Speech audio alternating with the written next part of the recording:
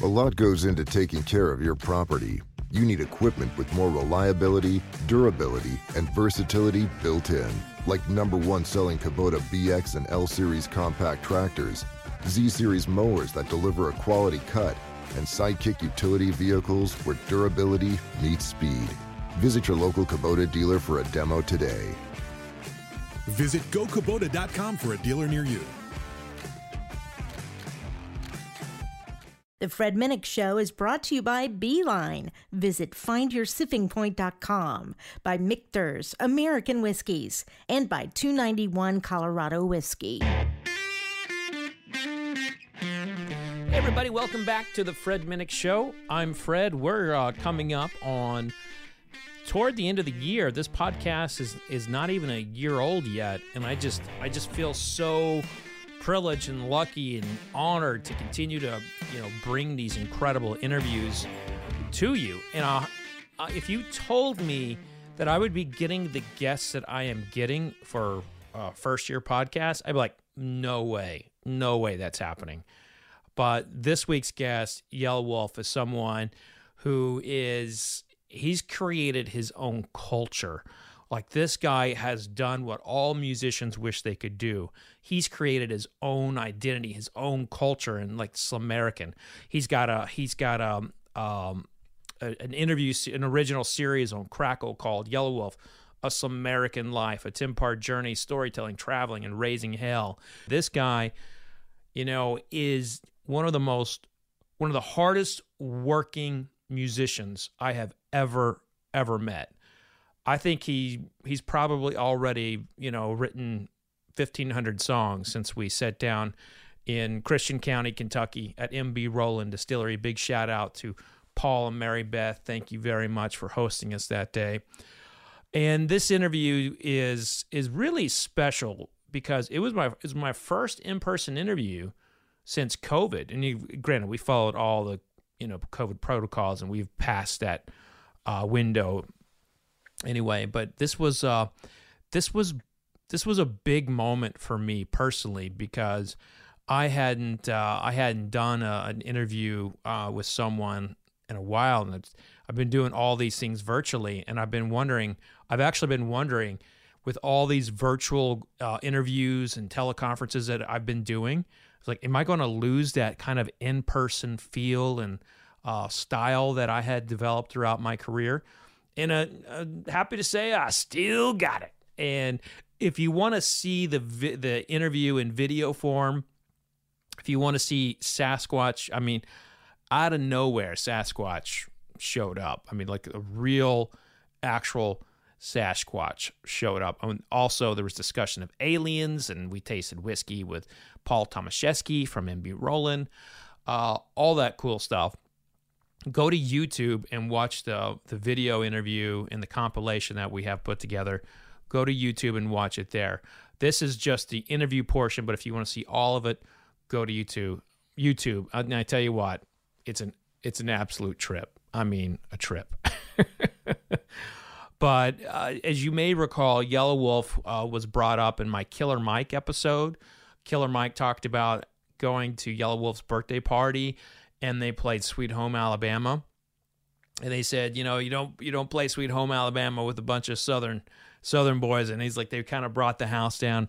That was a fun interview to kind of relive with Yelawolf. He appreciated that.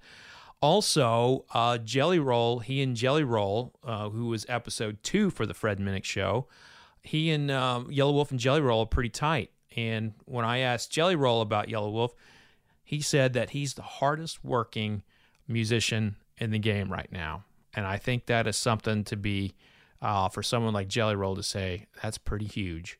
So everybody, please pull up a seat or however you listen to this podcast and enjoy. I tell you what, Yelawolf is one cool dude. 291 Colorado Whiskey aims to create a one-of-a-kind, bold, and beautiful Colorado whiskey. Rugged, refined, rebellious. Distillery 291 is an award-winning small batch whiskey distillery located in Colorado Springs, Colorado, nestled in the shadow of Pikes Peak.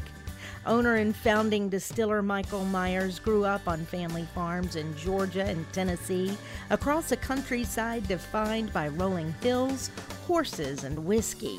He set out to create a flagship whiskey that evoked the Wild West. A cowboy walking into a bar saying, "Give me a whiskey," and the bartender slamming down a bottle of $291 Colorado whiskey. Find a bottle near you at 291coloradowhiskey.com.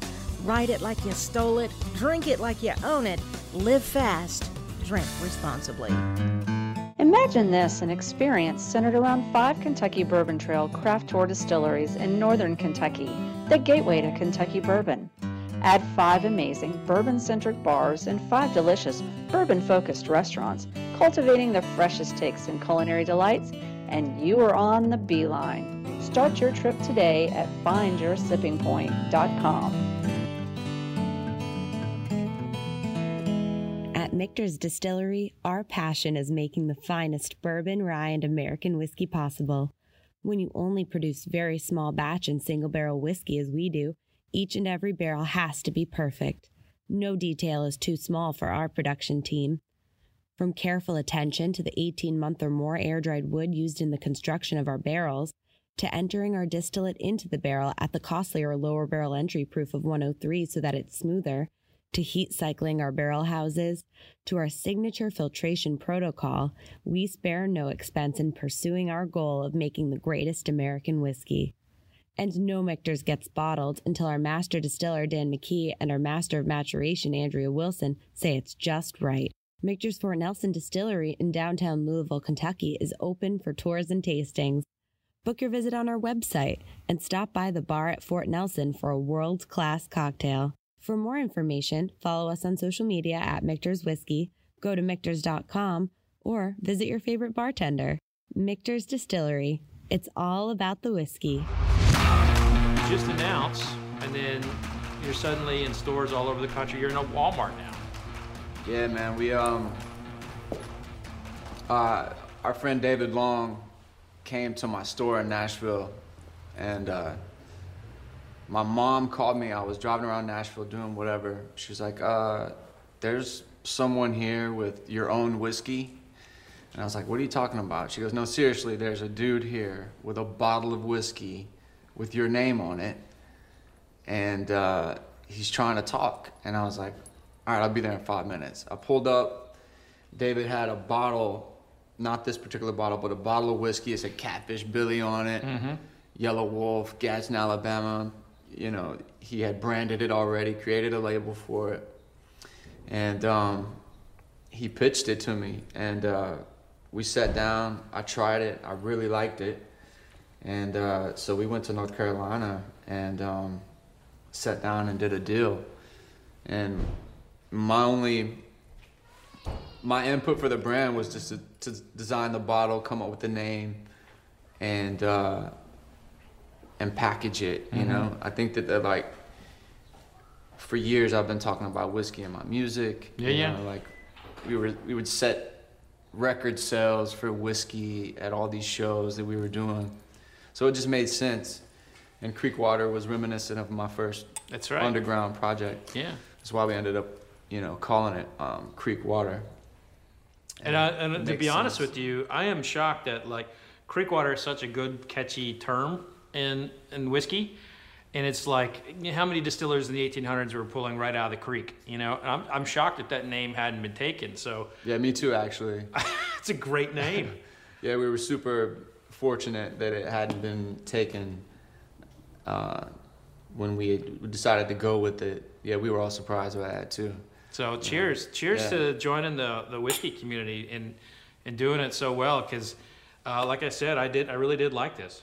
I'm about to taste it again. Let's do it.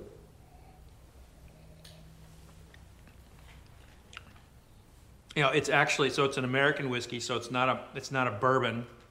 It's very much on the sweet and corn side for me, and just a little bit of kind of like, you know, plumness. I really do like it. I think this is a really good first product for you to have out of the gate. Thanks, man. Yeah, I'm not I'm not actually a connoisseur of whiskey. I've been very, like, over the years, I usually drank Jack Daniels or Jim Beam, or and I've spent some money here and there, like on some King Louis. You know, I've had those moments, you know, where I'll get the $500 shot, but even then, I never like developed a palate for whiskey the way people may assume that I did. But when I tried this, I personally loved it. And you appreciate it, you know, and I think that's the big thing. Yeah, I do appreciate it, and you know, I've taken trips with my dad to a distillery in Kentucky, where they bottle Woodford Reserve. Yeah.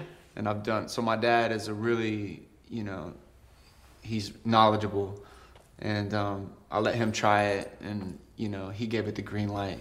Well, that's good. And so yeah, I mean, you know, for 100 proof, for a whiskey that tastes this clean and smooth, and for it's like $24.99 for a bottle, 100 proof. It's really, I think it fits perfect. That's a good price point, and you know, and I think it also, like, you've done something that everybody wishes they could do in music, and that you've created a culture. Like, you've created like your own brand that really can live without the music.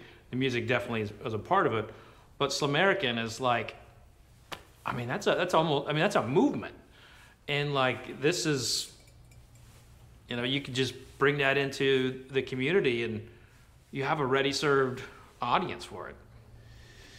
Yeah, Slamerican was somewhat of a sleeping giant. You know, over the years, we've collectively just, you know, through art, music, fashion, lifestyle, you know, it's really an idealism, you know? Yeah. And so, yeah, it does fit right. It's right in line with, you know, who we are and our lifestyle. So, and this is where I'm going to ask for your help. So, I'm often accused of being a snob. Some of it's because I wear an ascot. How do I become more Slamerican? Just with the fashion look. What do I got to do? Are you? Do you have any tattoos? I do. What is it? It's a Thunderbird, which is dual purpose to me. Let me see that Thunderbird ring while he's talking about that. Love it. Like this? Yeah. Like that. All right, look, can I see your Thunderbird? Yeah. So I'm my. You about to get naked? That would be real Slamerican. just pull that. You can just pull down. Oh shit! Back tat. Yeah. Okay. Yeah. That's what's up. Little Thunderbird hit. So that's. Is that your only tattoo? That's my only one. Okay. There's a story behind it too. Like, I got it and I wrote a check for it and it bounced. You wrote a check. Yeah, and so what tattoo shop took a check? This was in the 90s. Oh, okay. And I grew up in Oklahoma. And Oklahoma was illegal back then to have tattoos, to get them. Mm-hmm. So we had to drive up to Wichita, Kansas, and I went in there and I wrote a check. And I thought I had money in the account, but I was 19, stupid. And that's some real Slamerican shit to do. So back in the day, I was American. See? Yeah, I got a little bit of me. Well, dude, all you have to do really is just have appreciation for the outcasts, and because you have a Thunderbird, this was a ring I designed and collabed with King Baby. This is actually one of the King Baby Slamerican collaborations. We now do our own jewelry, but this was a piece from the collaboration. So, and you know, there you go. Right on, man. I was about to have you put it on me like we were getting married, but married to the fam. I love that. This is awesome. Slamerican. Appreciate it, man. You're in the club. I love it. Well, and you're in the whiskey world now too. I mean, that's it's like two families kind of coming to one. I love it. Cheers, man. Oh yeah, cheers. Thanks, brother. So one of our mutual friends who's been on the show before, Jelly Roll, I reached out to Jelly Roll, and he told me that you are the hardest working man he knows right now. And I think that's, for him to say that, who works his ass off. Yeah. You've got 2 records coming out, you got 1 on the way, you're always pushing something, you're always working. Where does that drive come from? Well, you're right. Coming from Jelly Roll, that's a huge compliment. Jelly is a super, super hard-working dude, and a good friend. He's been down since day one, Struggle Jennings, Jelly Roll, Alex King, early on, Outzilla, Old Antioch, Tennessee. I think that there's a certain breed from that era that we looked up to hustlers that were before us. My mom is the most inspiring person to me as far as my work ethic goes, and my grandfather, rest in peace. I just think that working is it's the best way to show gratitude for being alive, I think that laziness is the ultimate sin, if there is such a thing. So I work hard because I have a lot of ideas and I have a lot to do in my lifetime. I have more ideas than I could ever really get done in this lifetime. And I think that, this is our work ethic, and particularly my work ethic, is not for the sane, I think that you have to be a little crazy to think about the impossible being actually possible, right? If I told someone 10 years ago, man, one day I'm gonna have a whiskey sitting on the Walmart shelf, or if I told them one day I'm gonna hand this demo tape to Eminem and I'm gonna sign to Marshall Mathers.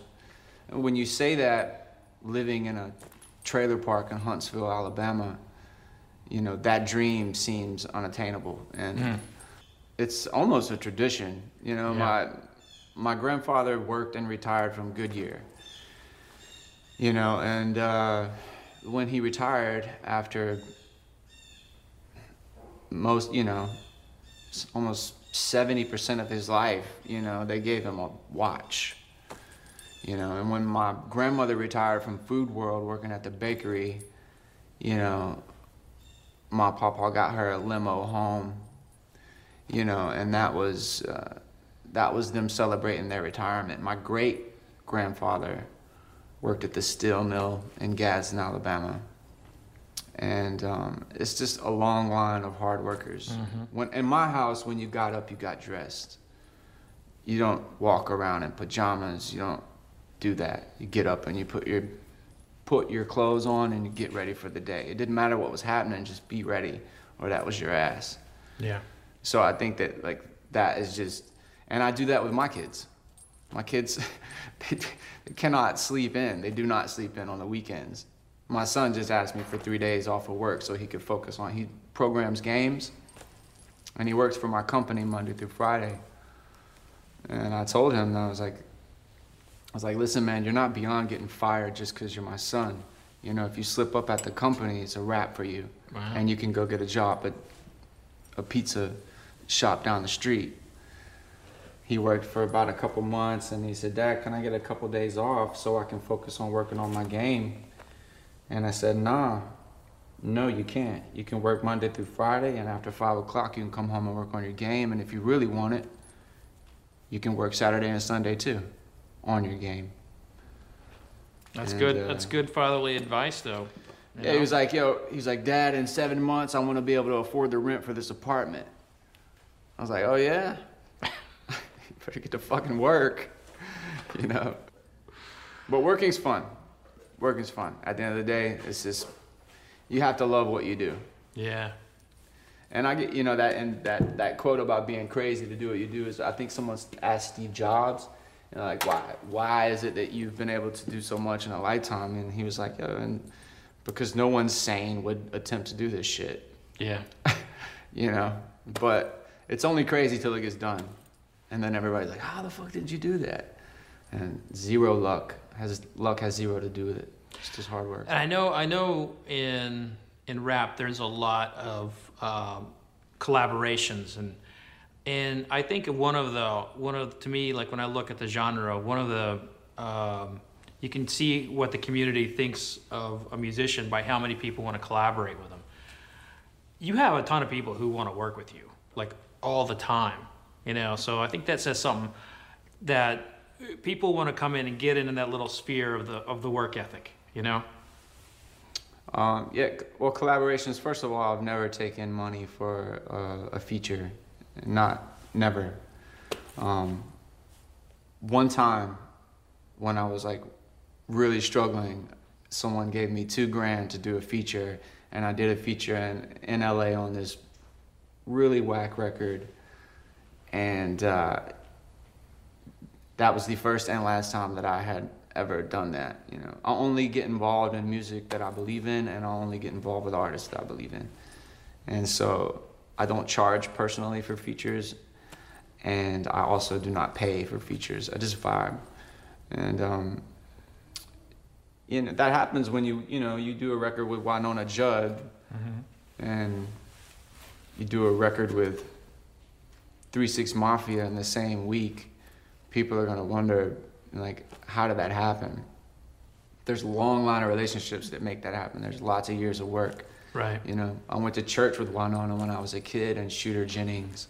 There's a story there. My mother's husband for 7 years was Randy Travis's stage manager.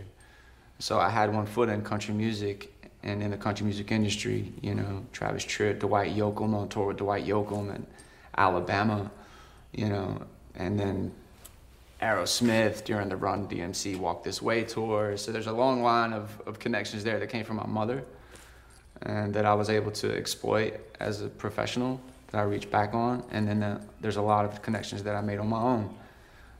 So. And of course, your solo stuff is just off the charts. You know, like you can just feel the art. Dude. You know, I'm not just saying that too. I'm really not. It's not the whiskey talking. Oh, I have to have a couple of these before the whiskey starts making me talk. Remember, love what you do. I drink whiskey for a living, Wolf. So. Wow, that's a hell of a way to make money. Jesus. You know what? I do too, actually. Now you do. Yeah. Crazy. So it's a trip. Look at this. 50% off discount. Go to creekwater.com, receive 50% off of Creekwater merchandise. This was so crazy to see. When I saw this on the shelf of Walmart, I saw a screenshot of it. I sent it to my grandmother. I sent it to my mom and my uncle. It was such a, like, I don't know, just a huge moment, that Walmart tie. And we were in the Florida Keys. I was working on this project with DJ Muggs, who, you know, legendary DJ Muggs, produced Cypress Hill. He's done so much in his career. But we did a record together, and he's like, dude, I travel to make my music. He had just went to Egypt, and I was like, dude, I'm gonna go travel and write it. So I went down to the Keys and wrote the record. And when we wanted to announce that Creekwater was in Walmart, I was like, dude, we can't just put a post up, you know? We gotta do something, you know? And because it's a boutique company, Creekwater, we couldn't get Creekwater to cover. My idea was to take a private jet from the Keys to Walmart. I was like, dude, if we fly on a private jet to Walmart, that's Slamerican. It gets no more Slamerican like than actually that. in an actual parking lot? Like, I would have, if they would have allowed it. I mean, the FAA and their rules. So, we couldn't get Creekwater to cover it. They loved the idea. We couldn't get them to cover it. So our company, Slamerican, covered the PJ from the Keys to Walmart. And so there was a lot of big things happening on that day. I was proud of my company. My company had gotten to the point to where we could cover this. we were able to make a huge announcement about it. And, you know, me and my friends who had visualized years ago, sitting on a private jet, you know, literally took photos sitting on a private jet, like, yeah, man, one day. And we did it, man.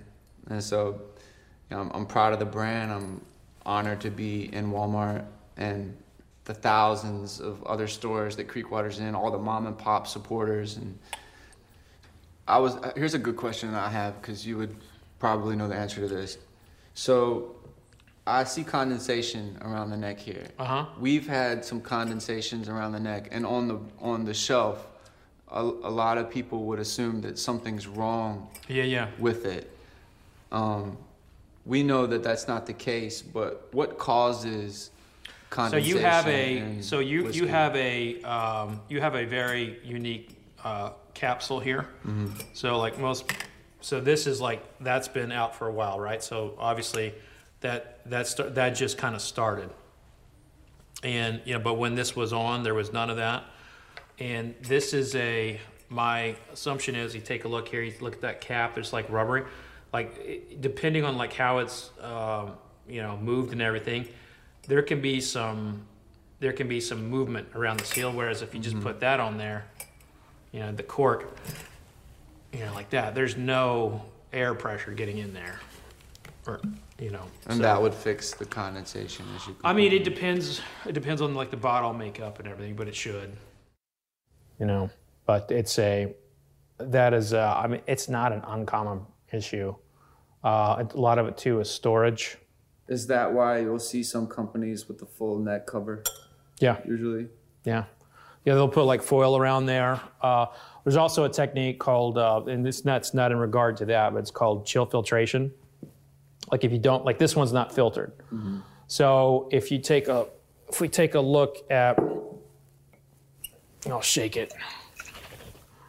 You can see there'll be some like cloudiness. See, if you take a look, it kind of can look like a little bit like a murky pond. There'll be some white in there. Some people will see that as a flaw, when really all that is like those are the kind of fatty acids that survive like fermentation and distillation and aging. So what happens when you shake mine? Is this rolling the dice here? Well, let's see it. Let's see what happens. So that's not too bad. So there's like not any murkiness there. So you can see it's definitely filtered. You know, that's not good or bad. The only reason why people filter is because people return them. You know, it's not because there's a flavor flaw or anything like that. It's like they see like white clouds and they're like, oh my God, it's bad. So they take it back, when reality, it's fine. But wow. Yeah. So how did you get started in all this? What made you? So my story, I was a soldier, and when I got home from Iraq, I couldn't get a job. The only job I could get was thank you, by the way. Yeah, man, my pleasure. Appreciate that. The only job I could get was a food editor. I tried to go back to Iraq, and they wouldn't let me. They said I was too close. I was trying to go back as like an AP reporter. And basically, when you write about food, you eventually write about alcohol. And that's kind of how it came to be honest with you. And it just kept going and going, and it turned out I was good at it. I had a palate for it, I had a nose for it. I've always been able to smell really, really well. Like, I grew up in farm areas. Smell it? Yeah, I could smell it, man. I could smell shit 2 miles away before anyone else. Really good at smelling the bad stuff. Dude, smell it.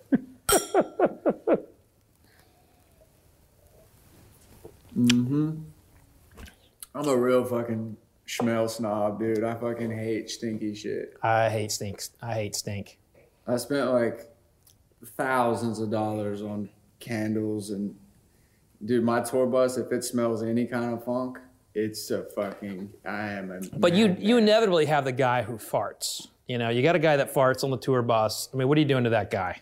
You're that. Yeah, me, and that's it. No one else is allowed. Only your fart. Only your fart You stink. better open that fucking bus door, crack the window. This is my bus. You ain't farting on my bus. No number twos, by the way, too. You know you can't shit on a bus. I wouldn't shit on a bus. I mean, what if you hit a bump anyway? If they did have a shitter, you know? They have what they call grinders on tour buses that will supposedly grind the shit. But the funk is inevitable. It's like unavoidable. It's going to be a problem. I bet it's worse than like airplane.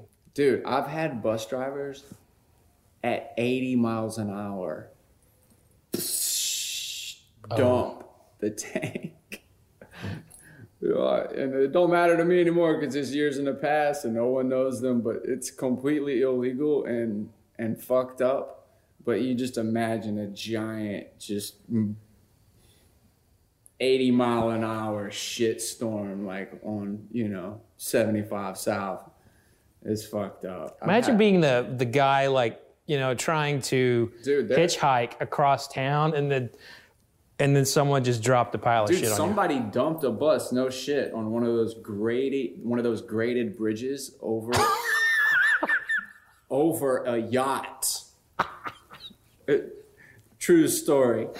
Yacht. Done. Everybody having a yacht party. Just chilling. They just became Slamerican. That's not Slamerican. That's just fucked up. That's not on brand. That's just completely foul. Yeah, man. Tour bus life. You ever been on a tour bus? Oh, yeah. Yeah. In fact, I helped, in Kentucky, I helped put together some music festivals for Danny Wimmer Presents. You're actually going to be headlining Aftershock in 2021 next year. They just announced that. We headlining Aftershock? All right. That's what's up. Thank you. Yeah. Appreciate that. Yeah, I'm glad to bring the news to you. Let's get it. I'm psyched. Who else is playing? Metallica. What? Yeah. Get out of here. Yeah, Metallica. So me and Metallica are on the same stage, essentially. Yeah. Different, there's 3 days, so I think so. I don't know what day. Yeah. I don't care, as long as they were there. You mean pull it up? I'll tell you that. As long as they were there at some point. Yeah. And they got a whiskey out, by the way. Yeah, I heard about that. I have not tried their. Have you had it? My good friend actually put it together for me. He passed away. It was like his last project before he passed away. Oh, okay. So, wow, sorry to hear that. Yeah, you would have loved him. His name was Dave Pickerel. All right, so here are the so Metallica. Metallica's doing 2 nights: My Chemical Romance, Limp Bizkit, Social Distortion, Rise Against, Machine Gun Kelly, Offspring, Rancid, Seether, Live, Gojira. There's a lot of good ones in here. All right, hell yeah. Pennywise. Wow. Crazy. I have a cool Metallica story. Oh. So I was in Russia. We were at Red Square, and we had a show earlier. We had a show the night before we had a day off in Russia. And Metallica was playing at Red Square, and it was sold out. You couldn't get anywhere near it. So we were listening from outside the square, and we were hitting bars along the square. And then walking back to the hotel, we saw this red roped line, this, red rope outside of this hotel. And we were like, that's for sure Metallica staying there for sure. You could just tell by the roadies that were out there. So, we're in leather and boots and jewelry and hats. And me and my DJ and my guitar player just walked right down the red carpet like it was nobody's business. And they were like tipping their hat to us. So we walked right into the hotel, right into the bar, sat down, never questioned, ended up partying with Lars and James like all night. That's awesome. That was rad. Yeah. They were like, what are y'all doing here? And we were like, we barged it. We came in, and you totally got Lars' respect there, guarantee. He's like, oh yeah, it's awesome. They were cool, man. They were super cool. But they don't serve Moscow mules in Russia, by the way. It's not a thing. Yeah, they just drink vodka straight, which, that's its own problem. They don't serve Moscow mules in Russia, and you can't get a Foster's in Australia. Now that part is really fucked up. You can't get a Foster's in Australia. It'd be like can't get a Coors Light in Colorado. Yeah. Not that you'd want a Coors Light, but. So I like Coors Light, actually. You like Coors Light? I don't mind it. I mean, Coors Light, it'll do it. Do in a pinch. You know, when you look at like the genre right now of hip hop and rap, you know, where do you think it is? Where do you think it's going? Man, if I knew, if anyone knew, you know, hip hop is an ever evolving sound, and it'll always be that way because the core of hip hop was started by sampling. This sample-based music, using a break beat on this turntable and a break beat on this turntable. Boom, and back and forth and back and forth. And then MC started to evolve and sounds started to get added in. But at the end of the day, hip hop is a sample-based music. Mm-hmm. So that's why it's ever evolving and ever changing. You know, traditional rock and roll, you would think typically, you know, electric guitars, drummer, bass, frontman, you know, there's something in rock and roll that keeps it rock and roll, you know, I guess you could say, you know. There's no rules to any genre of music, but country, you know, you would expect, okay, there might be a fiddle in there. Or with hip hop, it's like, it's anything. It's, okay, we sampled a fiddle, we sampled a sitar, we sampled a classic piano, we sampled, you know, a drum section from some Native American, you know, drum circle or whatever, you know. So hip hop naturally just evolves. And right now, where it's at right now, I couldn't tell you. I think that there's definitely a wave that's coming and has been coming out of Atlanta, Georgia for so many years. Yeah. I think Atlanta's always on the forefront of something new. It always has been. I think it'll always be that way. But there's also a resurgence of like lo-fi hip hop, which I'm really, really loving right now, you know, which is what DJ Muggs and I are doing. And that's a complete, you know, leak basically of the style that we're going for. But my newest favorite artist I'm listening to right now is Bub Styles from New York.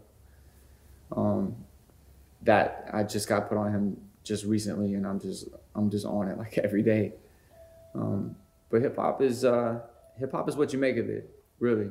You know, whether you're listening to Future or Bub Styles or 3 6 Mafia or my stuff, you know, that's the beauty of it. It's the different flavors. And you're like kind of like at the core of, I brought up Jelly Roll, you know, he's in there too, but you know, Southern rap, there's just like this big, beautiful, like, I feel like there's a lot of movement in this, you know, genre right now. And you're, as long as you don't say hip hop, we're good. Yeah. Just had to put that out there. Go ahead. No, I was gonna say, yeah. I mean, but look, I live in Kentucky, and there's still people who think that are surprised when I show up with shoes on and with teeth. You know, I mean, that's real. And, you know, people still have like, you know, very negative associations. But if you listen to the music, you pull away like any kind of brand to it at all, it's great music. Yeah. Good music's good music. You know, it can come from anywhere, from anybody across the world. You know, there's another artist right now, his name's Slow Tie, from overseas, that's incredible, you know.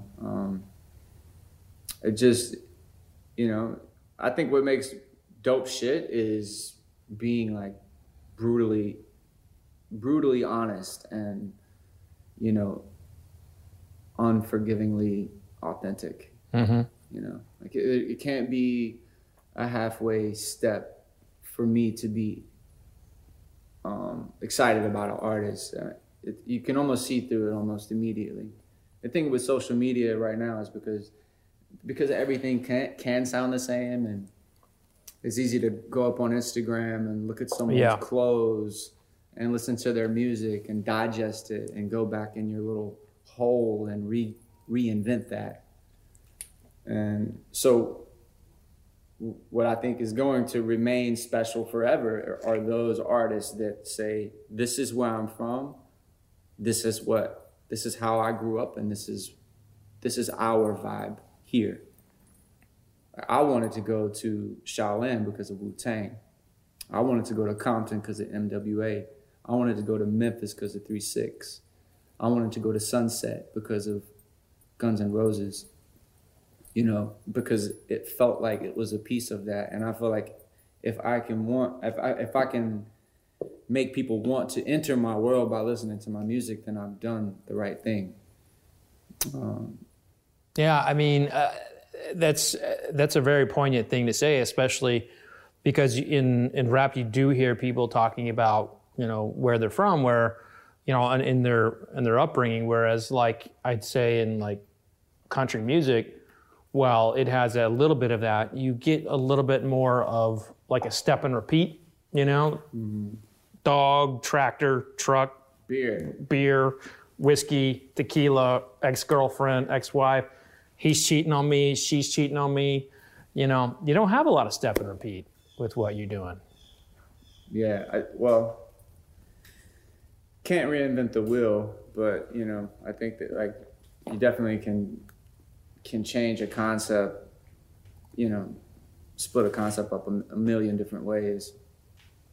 But then like to extend a long career, you have to compartmentalize ideas, and you have to be careful of what you spill out, because you can spill so much of yourself out too quickly, and you've left yourself no room to grow. And you've got, I know I mentioned it earlier, but you got two records coming out. Another one you're working on. What? Yeah, man, we're deep into music right now. I've got Mudmouth, produced by Jim Johnson, is done, mixed, mastered. We just went and secured $1 million budget to go shoot a movie in Mexico for it.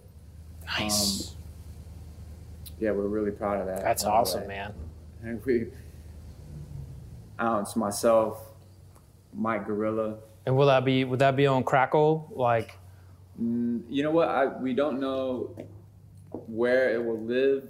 Hopefully, it'll live in a lot of places. Apple TV, iTunes, Netflix. VHS tapes. We're gonna make VHS tapes. Oh my gosh! I was thinking of making like love it. Even like just a limited run of the little TVs with the VHS. You could just buy the TV and the VHS portable. Just for the fun of it. DVDs. Laser disc. I don't know. We're just thinking all kinds of cool ways for people to get the project, because we're not releasing the album traditionally how we have always released the album. We're putting the album out as the film. That's so awesome. Mudmouth is done and in the can. We're going to Mexico to shoot the film for it. Sometimes Why, produced by Shooter Jennings at Sunset Sound in Los Angeles. My rock and roll album is mixed and mastered. And that to me is by far my favorite album I've ever recorded. I cannot wait for people to hear that record. There's no rapping, there's no 808s. It's all analog, full band takes, songwriting, singing, songwriting. So I'm excited for people to hear that. And then in between that, Miles Zero with DJ Muggs. I'm working on a project, Black Fault Part 2 with DJ Paul, 3-6 Mafia, the Slum Mafia family. I don't know, man. We've just been busy, man. COVID, like, it was just time to sit down and start cranking out work, and that's exactly what we've been doing. Well, there's a lot of people who like make excuse. COVID basically created a lot of excuses. For people like, I can't COVID, or this COVID, but you didn't let that happen. Those people had excuses before COVID. Yeah. Trust me. People that used that used and are continuing to use COVID as an excuse, those people had excuses in the bag before COVID. COVID is just cheapest, easiest way out. Yeah, it's convenient, that's for sure. But like when we chatted earlier this year, you know, you pushed me creatively, you know, to have like a cool in-person interview, and you know, I could definitely sense like I could sense that you don't want what is just out there all the time. Insert a third eye light. Yeah. UFO presence. Sasquatch. I can sense. I mean, and so you push for this. You, instead of like a virtual like Zoom call like I did with like Killer Mike. I mean, you pushed for this, and so like that like desire to be creative, that desire to live and not necessarily as normal because everybody's taking precautions, but to not let COVID own you in a moment. You know, you personally, you know, pushed me in a direction that I needed to go, like after that conference call we had. So, well, I had COVID, so you're all good. No, for real. When I was in this is a different trip to Russia. I was back in Russia, and I run like 5 miles a day, man. It's crazy. I don't know what got into me, but that's what I do. Do you still run 5 miles a day? I ran this morning. Yeah. Nice. So I'm running all through our tour in Europe, the most successful tour in Europe we've ever had, all these sold out shows. I get sick, but it's not like a typical sick. I don't know what's wrong with me. And I call the ambulance from my hotel in Russia. Dude, I'm running around like, this is after a run, like in the snow, submarine sitting on ice, like everything you would imagine in Russia to be. It was gorgeous. It was crazy. It was one of the craziest runs I've ever had. But when I got back to the hotel, I was like, yo, something is not right. Like, something's fucked up. So I called the ambulance, but we were lost in translation. The front desk didn't know how to translate to them what was wrong with me. They came up to the room.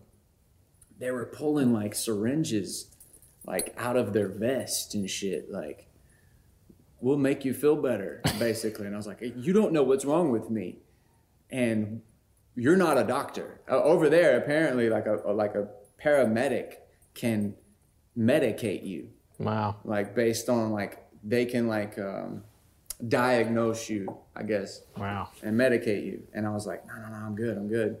But looking back, anyway. It was hilarious. They ended up leaving. I got no medicine, no help whatsoever. I just stayed in my room, sweated it out, ran the next day. I was doing meet and greets every day for like 300-400 people a night. We for sure were exposed. But this was before COVID ever became before we knew a thing. Well, you know, they're starting to say like there was a lot of evidence pointing toward it being like, you know, 8 months earlier. So that would make sense. I'm telling you, my whole bus was shook. None of us really felt well, but we were all exercising and working. We sweated it out. And Trump made the call. We got on a plane. We came home. When we landed in JFK, there wasn't a person in the airport. 8 hours later, there was a line a mile long checking for COVID, but we had already made it to Nashville. So we got home, quarantined for a couple of weeks, and you know, I feel fine. Everybody's good now. I think we're good. Well, you look good. I mean, and thank God, you know, nothing serious happened. So now you got the antibodies. I think I had it too. For real? Yeah, I think I had it too. Like, but it was, but my antibody test didn't come back like I had it. But I was like, man, I had the symptoms. But yeah, but it was kind of a very similar timeline, like February, March-ish, something like that. But I think we have some barrels to go taste. If you're down still. Yeah, let's get it. Yeah. I want to say that this is delicious, by the way. And this is MB Roland. MB Roland, yeah. It's actually named after owner's maiden name. Mary Beth Roland was her name. So this is the Mary Beth. Mary Beth. That's a good name. I feel like we're in good company here. I agree. Good people. Paul also an Iraq vet. You know, wow. He's a great dude. So you know, I know you mentioned the records and anything. Is there anything else you wanted to touch on that's important to you to talk about? No, I think we've hit everything, man. I've enjoyed talking to you. Oh, but you did an interview with Killer Mike? I did, yeah. And he brought up, by the way, your birthday party when there was when you all were, they were trying to kick everyone out of the club, and they started playing Sweet Home Alabama, and then everybody lost their shit. And tell me about that story, because he mentioned that. Mike and I, man, Mike is one of my oldest friends. You know, Mike was in my first video, Kick In. Mike was on my earliest first mixtape. Mike was on my freshman album with Shady. I was around when Mike and LP were doing some of their first sessions for Run the Jewels. I just love them dudes, you know, it's family. And Mike and I have done tours in a van, you know. That's awesome. Van tours around the country, long conversations, you know. So yeah, I love Mike, man, and I'm super proud of him. They're killing it. Him and LP are crushing it. Yeah, and Mike, just as a person, just, you know, in light of what's happening socially, has been just the best person, you know. So I'm really honored to call him a friend, you know. So cheers to Mike. Cheers indeed. Killer Mike. Killer Mike.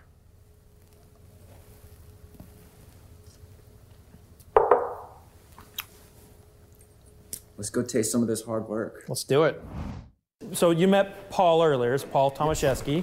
He's the distiller here, and he's got a barrel for us to taste. That's right. Okay. So this is the most fun because you never know what you're going to get, because technically every barrel's a little bit different. Yo, Squatch is lurking. Whoa. There's a Squatch lurking. What the? Should we be afraid? Hey, buddy. It's okay. Come on out. Come on out. You can come drink whiskey with us. It's okay. We appreciate you hanging out with us early. I mean, Wolf, didn't you enjoy his company earlier? Yeah, absolutely. Come on in, dude. Come on, man. It's good. This barrel. Getting it. Do you think you can make a pair of boots for Squatch here? Squatch, for sure. I mean, could you do like a foot that big? Hell yeah, just got a pair for LeBron James. For real. Nice. I think, what do you wear, Squatch? A 17? I think LeBron's a 15. We squeeze him in a pair for sure. Love it. So Squatch, you down for drinking some whiskey with us? All right, man. All right. It's better than jerky. Way better. So what did you just put in there? What is that? This is called a thief, or a whiskey thief is the term in the industry. Just like when you're, okay, I don't want to use the kid analogy. Just like if you were to take your straw and, you know, pull out some liquid, taste in a cocktail or something like that, just a giant version of that. Of course, it's made of copper, but it's called a thief because you're stealing a sample out of the barrel. All right, now the angle's going to be fun. I like that. Ooh. And it'll hold a little bit of alcohol, obviously. Direct. Yeah, straight from the barrel.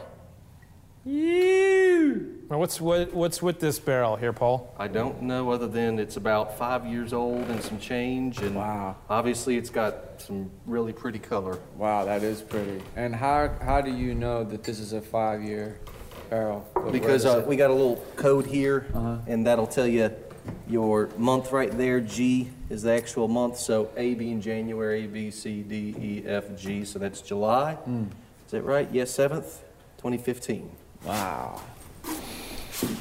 So has this barrel been rolled or moved, or has it just stayed there the whole time? It's probably stayed, well, no, it's been moved because we move things just from an efficiency standpoint, not for aging, but just literally to move a barrel if we have to. Is that a technique that some folks is used to flavor whiskey, like turning barrels or moving them to certain places or what? To my knowledge, there's a handful of distilleries that do that. But most of them lie about it. Most don't. Yeah, most say they do, but they actually don't. Should we give Squatch the biggest glass? Maybe maybe he'll be nice to us. Yeah. So we need some full tasting notes from Squatch. So this is the Mary Beth Rowland. This is MB Rowland bourbon. MB Rowland. Yep. And MB stands for Mary Beth. Mary Beth, correct. I love that name. Woo. Man, that's getting some age on it, that's for sure. It's got a little licorice note in there. Oh, yeah. Some spice. Some tobacco. Mm-hmm. Oh, yeah, some good fall whiskey. A lot of good spice and aromas and stuff we're getting this time of year. Can you taste the kind of tree that the wood was cut from? It was probably a young oak tree, is my guess. Young Quercus albus. Yeah. Yeah. There you have it. Quercus albus. The schnauz on this guy. Actually, most of the wood comes from not too far down the road. No shit. You need to go visit them. Double S Stave Mill. They're on the way back. You know where the intersection is, WKP? Well, anyway. Whew. Thank you for this, man. What a treat. Well, this is bourbon in its natural state, straight It really out of the barrel. is, yeah. It hasn't been blended with anything, so some barrels you're going to taste and go, that's great. Other barrels you're going to taste and go, wait a minute, that's not my favorite thing. And it's blending them together that gets you your consistency of flavor. So when does it start to get its color? Almost immediately. Really? It's good, right? Squatch? Yeah. We actually threw some whiskey in a barrel one time for less than a day, and it gets like a slight little bit of a color to it. Just a little bit. Is it the wood, the burnt wood that's giving it? Oh, You yeah. burn the inside of all The the char, barrels are yep. charred, right? Yep. So are they charred with like a blowtorch or what? These guys that make our barrels, Kelvin, they're doing all wood fire. So they don't use gas. They actually use trimmings from all of the white oak, and they'll put the barrel together like that, and once they actually pull everything together, they'll put it on top of the fire, and it just chars it for however long. It takes about, I think they put them on there about 3 or 4 minutes. Now that's to get it going. Right. Up. That's not the charring itself. And then this is charred, it's a heavy char, so about 50 seconds in that world. And all these barrels are full of bourbon. Correct. Or some other whiskey, mostly bourbon though. He's had a few other things in here from time to time, but Paul's someone who some LSD possibly. Yeah, there was some. What does that stand for? He had some hemp whiskey in here once. Actually, if you want to try that, we can try that. We were just talking about that. Hemp whiskey? Yeah, it's got actual hemp grain in it. Hemp seed is one of the ingredients of the bourbon. Yeah. Well, I definitely don't want to take up much more of Wolf's time. I know they got some places to go, but I just want to put a toast out there to Yelawolf, man. You're doing great stuff. I appreciate you coming out, hanging out with me for a minute. Rolling and Creekwater and Sasquatch. Yee.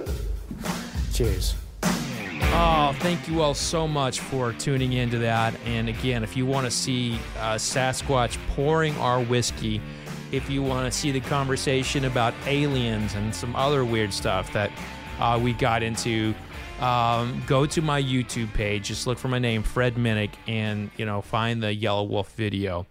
It is a trip. But that's going to do it for this week. Next week, we've got Luda. Ludacris is in the house, and I cannot wait for you to meet one of the megastars of music and the screen. I mean, Ludacris is everywhere. I mean, he's Luda. But that's going to do it for this week. Make sure you're following me on the socials. Just search for my name, Fred Minnick. And while you're at it, give us a rating. Give us a star or five stars, please. And on however you listen to your podcast, it helps us with the algorithms. It helps us get in front of new listeners. So I'm really appreciative of you all doing that. So thank you all for tuning in, and I'll see you next week. Cheers. Oh, don't forget, vodka sucks. You've been listening to The Fred Minnick Show, brought to you by Beeline. Visit FindYourSippingPoint.com, by Michter's American Whiskies, and by 291 Colorado Whiskey. For more information on Fred's books, articles, and more, just go to FredMinnick.com.